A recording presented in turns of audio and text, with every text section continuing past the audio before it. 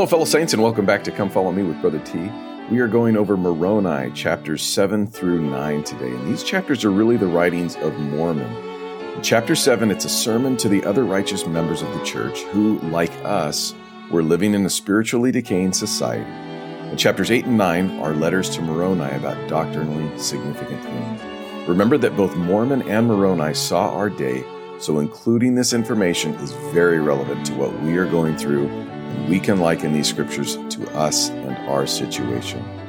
Verse 3 in chapter 8 says, "Wherefore I would speak unto you that are of the church, that are the peaceable followers of Christ, that have obtained a sufficient hope, by which ye can enter into the rest of the Lord, from this time henceforth until ye shall rest with him in heaven." So this is written to us, but I want to talk about the rest of the soul. President Joseph F. Smith said this is a very significant passage. The rest here referred to is not physical rest, for there is no such thing as physical rest in the Church of Jesus Christ. Reference is made to the spiritual rest and peace which are born from a settled conviction of the truth in the minds of men.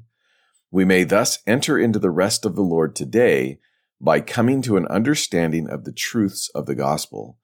Not all need to seek this rest, for there are many who now possess it, whose minds have become satisfied, and who have set their eyes upon the mark of their high calling with an invincible determination in their hearts to be steadfast in the truth, and who are treading in humility and righteousness the path marked out for the saints who are complacent followers of Jesus Christ.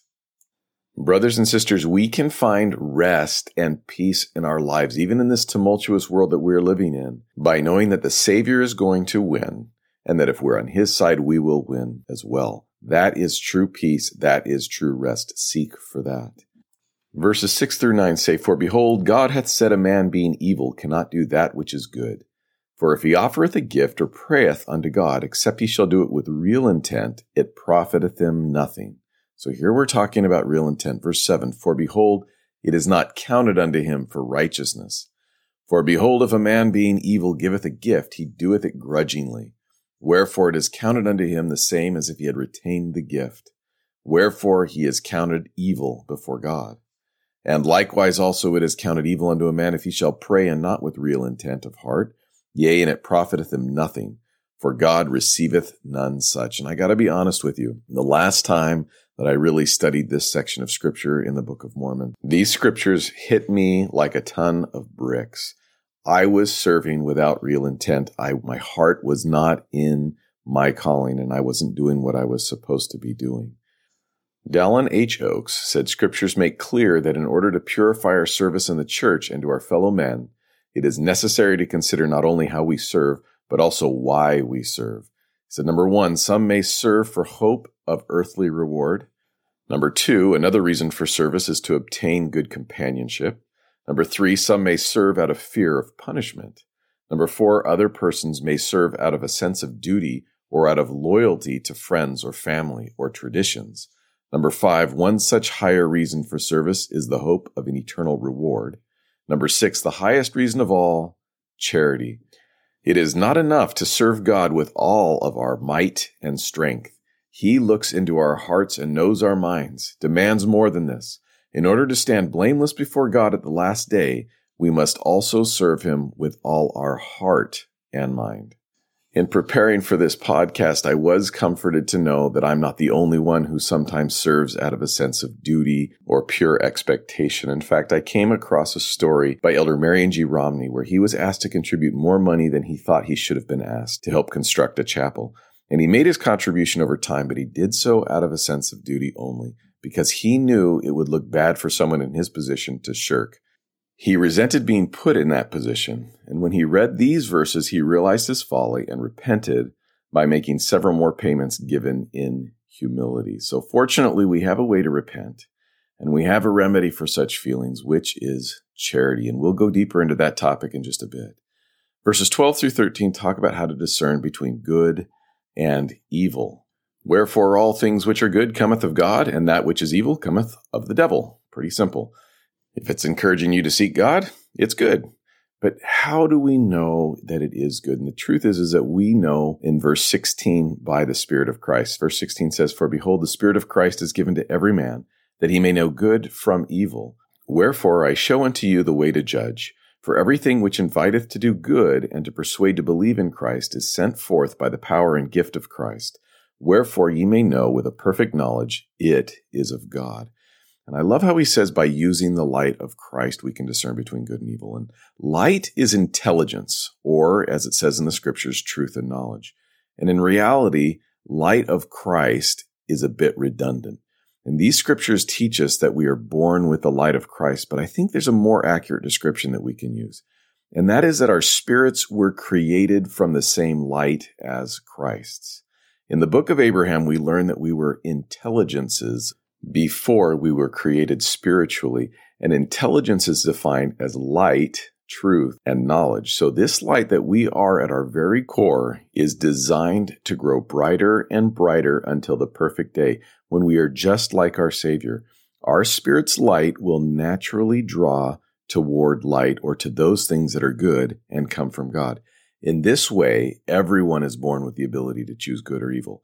However, for those who have let the physical body dominate the soul, the choice breaks down to appetites and desires of the flesh and suppresses the light that would seek higher and righteous things. In saying this, many people think that the light of Christ is the same thing as the Holy Ghost. And the Holy Ghost is also light, so the feelings are the same, but there is a difference. Joseph Fielding Smith said, "The Holy Ghost should not be confused with the Spirit, which fills the immensity of space and which is everywhere present. This other spirit is impersonable and has no size, nor dimension. It proceeds forth from the presence of the Father and the Son in all things. We should speak of the Holy Ghost as a personage, as he, and this other spirit as it. Although when we speak of the power or gift of the Holy Ghost, we may properly say it. The Holy Ghost, as we are taught in our modern revelation, is the third member in the Godhead and a personage of spirit. These terms are used synonymously: Spirit of God, Spirit of the Lord, Spirit of truth, Holy Spirit, Comforter, all having reference to the Holy Ghost. The same terms largely are used in relation to the Spirit of Jesus Christ, also called the light of truth, light of Christ, Spirit of God, and Spirit of the Lord, and yet they are separate and distinct things. We have a great deal of confusion because we have not kept that clearly in our minds. On the flip side of that, in verse 17, we learn that whatsoever thing persuadeth men to do evil and believe not in Christ and deny him and serve not God, then ye may know with a perfect knowledge that it is of the devil. As a word of warning and caution about spiritual impressions, President Packer said, "The spiritual part of us and the emotional part of us are so closely linked that it is possible to mistake an emotional impulse for something spiritual. We occasionally find people who receive what they assume to be spiritual promptings from God, when those promptings are either centered in the emotions or are from the adversary." So how do we do this? How do we know what the difference is? Verse 19 says, "Wherefore I beseech of you, brethren, that ye should search diligently in the light of Christ, that ye may know good from evil. And if you will lay hold upon every good thing and condemn it not, ye certainly will be a child of Christ." So we need to let that light of Christ grow brighter and brighter each and every day, seeking and cleaving unto that which is right and true. The rest of chapter 7 talks about the three-legged stool of faith, hope, and charity. M. Russell Ballard said, "The Apostle Paul taught that three divine principles form a foundation upon which we can build the structures of our lives. They are faith, hope, and charity. Together they give us a base of support like the legs of a three-legged stool. Each principle is significant within itself, but each also plays an important supporting role. Each is incomplete without the others. Hope helps faith develop. Likewise, true faith gives birth to hope. When we begin to lose hope, we are faltering also in our measures of faith. The principles of faith and hope working together must be accompanied by charity, which is the greatest of all. According to Mormon, charity is the pure love of Christ, and it endureth forever. It is the perfect manifestation of our faith and hope. Working together, these three eternal principles will help give us the broad eternal perspective we need to face life's toughest challenges, including the prophesied ordeals of the last days. Real faith fosters hope for the future, It allows us to look beyond ourselves and our present cares. Fortified by hope, we are moved to demonstrate the pure love of Christ through daily acts of obedience and Christian service. Neal A. Maxwell described the relationship of faith and hope this way. He said, "Faith and hope are constantly interactive and may not always be precisely distinguished or sequenced. Though not perfect knowledge either, hope's enlivened expectations are with surety true. In the geometry of restored theology, hope has a greater circumference than faith. If faith increases, the perimeter of hope stretches correspondingly." In verses 43 through 47 we read, "And again, behold, I say unto you that he cannot have faith and hope, save he shall be meek and lowly of heart. If so, his faith and hope is vain, for none is acceptable before God, save the meek and lowly in heart. And if a man be meek and lowly in heart, and confess by the power of the Holy Ghost that Jesus is the Christ, he must needs have charity. For if he have not charity, he is nothing. Wherefore he must needs have charity. And charity suffereth long, and is kind, and envieth not, and is not puffed up, seeketh not her own, is not easily provoked, thinketh no evil, and rejoiceth not in iniquity, but rejoiceth in the truth, beareth all things, believeth all things, hopeth all things, endureth all things. Wherefore, my beloved brethren, if ye have not charity, ye are nothing, for charity never faileth. Wherefore, cleave unto charity, which is the greatest of all, for all things must fail. But charity is the pure love of Christ, and it endureth forever, and whoso is found possessed of it at the last day, it shall be well with him." Dallin H. Oaks said, "Charity, the pure love of Christ, is not an act, but a condition or state of being. Charity is attained through a succession of acts that result in a conversion. Charity is something one becomes. Thus, as Moroni declared, except men shall have charity, they cannot inherit the place prepared for them in the mansions of the Father." Jeffrey R. Holland said, "The greater definition of the pure love of Christ, however, is not what we as Christians try but largely fail to demonstrate towards others, but rather what Christ totally succeeded in demonstrating toward us. True charity has been known only once. It is shown perfectly and purely in Christ's unfailing, ultimate, and atoning love for us. Thus, the miracle of Christ's charity both saves and changes us. His atoning love saves us from death and hell, as well as from carnal, sensual, and devilish behavior. That redeeming love also transforms the soul, lifting it above fallen standards to something far more noble, far more holy. Wherefore we must cleave unto charity, Christ's pure love of us, and our determined effort toward pure love of Him and all others. For without it we are nothing, and our plan for eternal happiness is utterly wasted. Without the redeeming love of Christ in our lives, all other qualities, even virtuous qualities and exemplary good works, fall short of salvation and joy. So how do we attain charity? Verse 48 says, "Wherefore, my beloved brethren, pray unto the Father with all the energy of heart, that ye may be filled with this love, which he hath bestowed upon all who are true followers of his Son Jesus Christ, that ye may become the sons of God, that when he shall appear we shall be like him, for we shall see him as he is, that we may have this hope, that we may be purified even as he is pure." Brothers and sisters, if we want charity, if we want to develop that, if we have to develop that, it's necessary. We're nothing without it. We have to pray unto the Father with all the energy of our heart and strive to follow the commandments of Jesus Christ. Chapter 8 talks about the abomination of baptizing younger children. In verse 8 we read, "Listen to the words of Christ your Redeemer, your Lord and your God. Behold, I came into the world not to call the righteous, but sinners to repentance. The whole need no physician, but they that are sick. Wherefore, little children are whole, for they are not capable of committing sin. Wherefore the curse of Adam is taken away from them in me, that it hath no power over them. And the law of circumcision is done away in me." In the book of Genesis, chapter 17, verse 11, it explains that circumcision was a token of the covenant. And the word token is the key here. The ancient Jews, in their apostasy, made it into a necessary ordinance to save male children from original sin. But verse 8 says that it was fulfilled with the atonement of Jesus Christ, just as the law of Moses was. In Doctrine and Covenants, section 74, verses 2 through 7, we get a great explanation if you're looking for it. It's a little bit long, so I won't go into it, but it's a great explanation. In verses 9 through 15, it talks about how little children are alive in Christ. And Joseph Smith said, the doctrine of baptizing children, or they must welter in hell, is a doctrine not true, not supported in Holy Writ, and is not consistent with the character of God. All children are redeemed by the blood of Jesus Christ, and the moment that children leave this world, they are taken to the bosom of Abraham.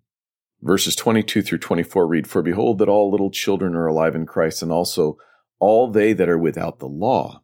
For the power of redemption cometh on all them that have no law. Wherefore he that is not condemned, or he that is under no condemnation, cannot repent, and unto such baptism availeth nothing. But it is mockery before God, denying the mercies of Christ and the power of his Holy Spirit, and putting trust in dead works.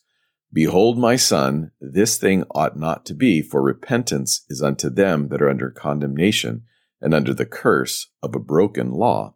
In other words, Christ's atonement covers all who are not accountable because they are either incapable of such as little children, or mentally handicapped, or those who have simply not been taught the truth. Of these people, President Joseph Fielding Smith explained, they are redeemed without baptism and will go to the celestial kingdom of God, there, we believe, to have their faculties or other deficiencies restored according to the Father's mercy and justice. And this includes people who were not given the opportunity to hear the gospel. We know that they will be given that opportunity in the next life. In verses 28 and 29, Mormon is lamenting about how wicked the Lamanites and the Nephites are and what's happened to them and why it's happened to them. And we talked earlier about the light of Christ. And look what happens when a people deny the Holy Ghost and the light of Christ long enough. Verse 28 says, Pray for them, my son, that repentance may come unto them. But behold, I fear lest the Spirit hath ceased striving with them. And in this part of the land they are also seeking to put down all power and authority which cometh from God, and they are denying the Holy Ghost.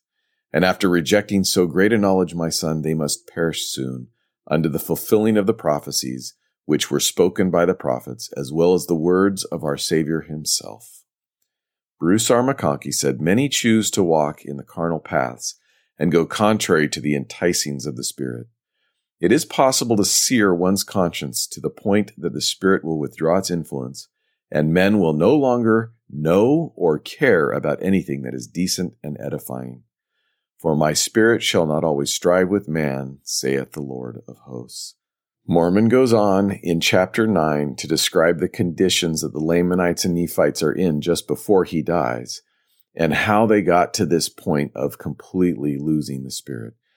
In verse 3 he says, And now behold, my son, I fear lest the Lamanites shall destroy this people, for they do not repent.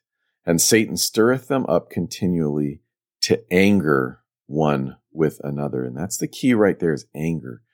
Now, according to Yoda, fear leads to anger, and anger leads to hate, and hate leads to the dark side. So indeed, anger has been a key ingredient to the destruction of many people. The Jaredites were angry with Ether for calling them to repentance. So were the Jews with Lehi, and the Savior for that matter. And think about how much anger is so easily stirred up in today against people for even just simply disagreeing. Lynn G. Robbins said, A cunning part of Satan's strategy is to dissociate anger from agency, making us believe that we are victims of an emotion that we cannot control. We hear, I lost my temper. Losing one's temper is an interesting choice of words that has become a widely used idiom. To lose something implies not meaning to, accidental, involuntary, not responsible, careless perhaps, but not responsible. He made me mad. This is another phrase we hear, also implying lack of control or agency. This is a myth that must be debunked. No one makes us mad. Others don't make us angry. There is no force involved. Becoming angry is a conscious choice, a decision. Therefore, we can make the choice not to become angry. We choose.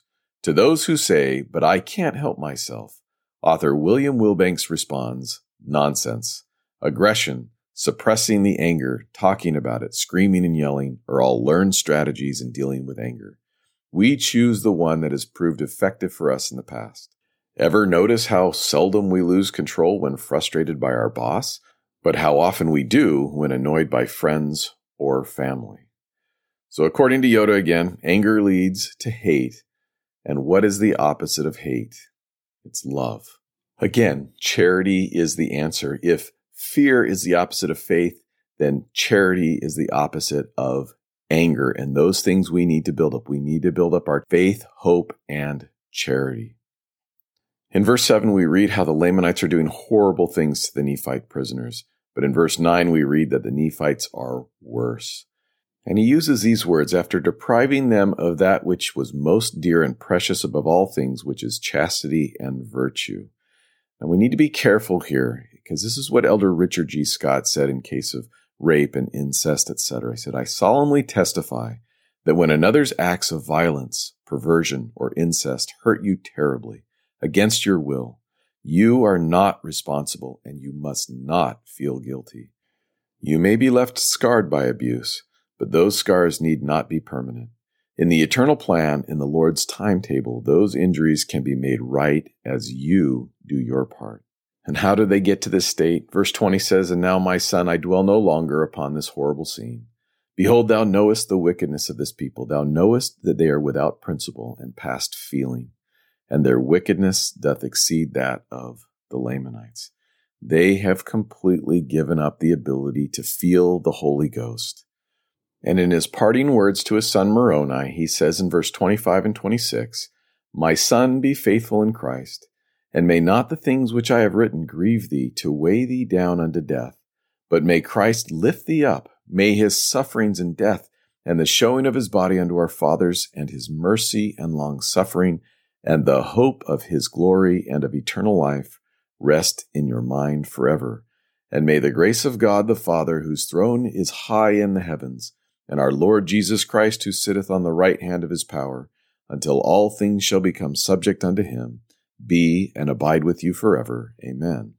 Neal A. Maxwell spoke of everyday hope like, I hope the weather is good, or I hope that we have tacos for dinner, in comparison to real hope, which is the ultimate hope in Jesus Christ. Think about this when, in all seriousness, we are left hoping the trials that we are about to endure and the worst trials that we are going to go through are taken away or eased. He said, ultimate hope is a different matter.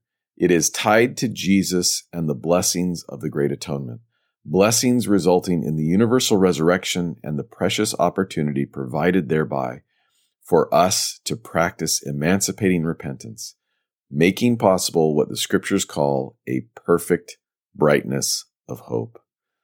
Moroni confirmed, What is it that ye shall hope for? Behold, I say unto you that ye shall have hope through the atonement of Christ. Real hope, therefore, is not associated with things mercurial, but rather with things immortal and eternal. And in verse 26, we read about grace.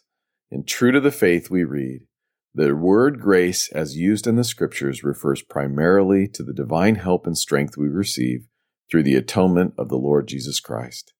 In addition to needing grace for our ultimate salvation, you need this enabling power every day of your life. As you draw near to your Heavenly Father in diligence, humility, and meekness, He will uplift and strengthen you through His grace.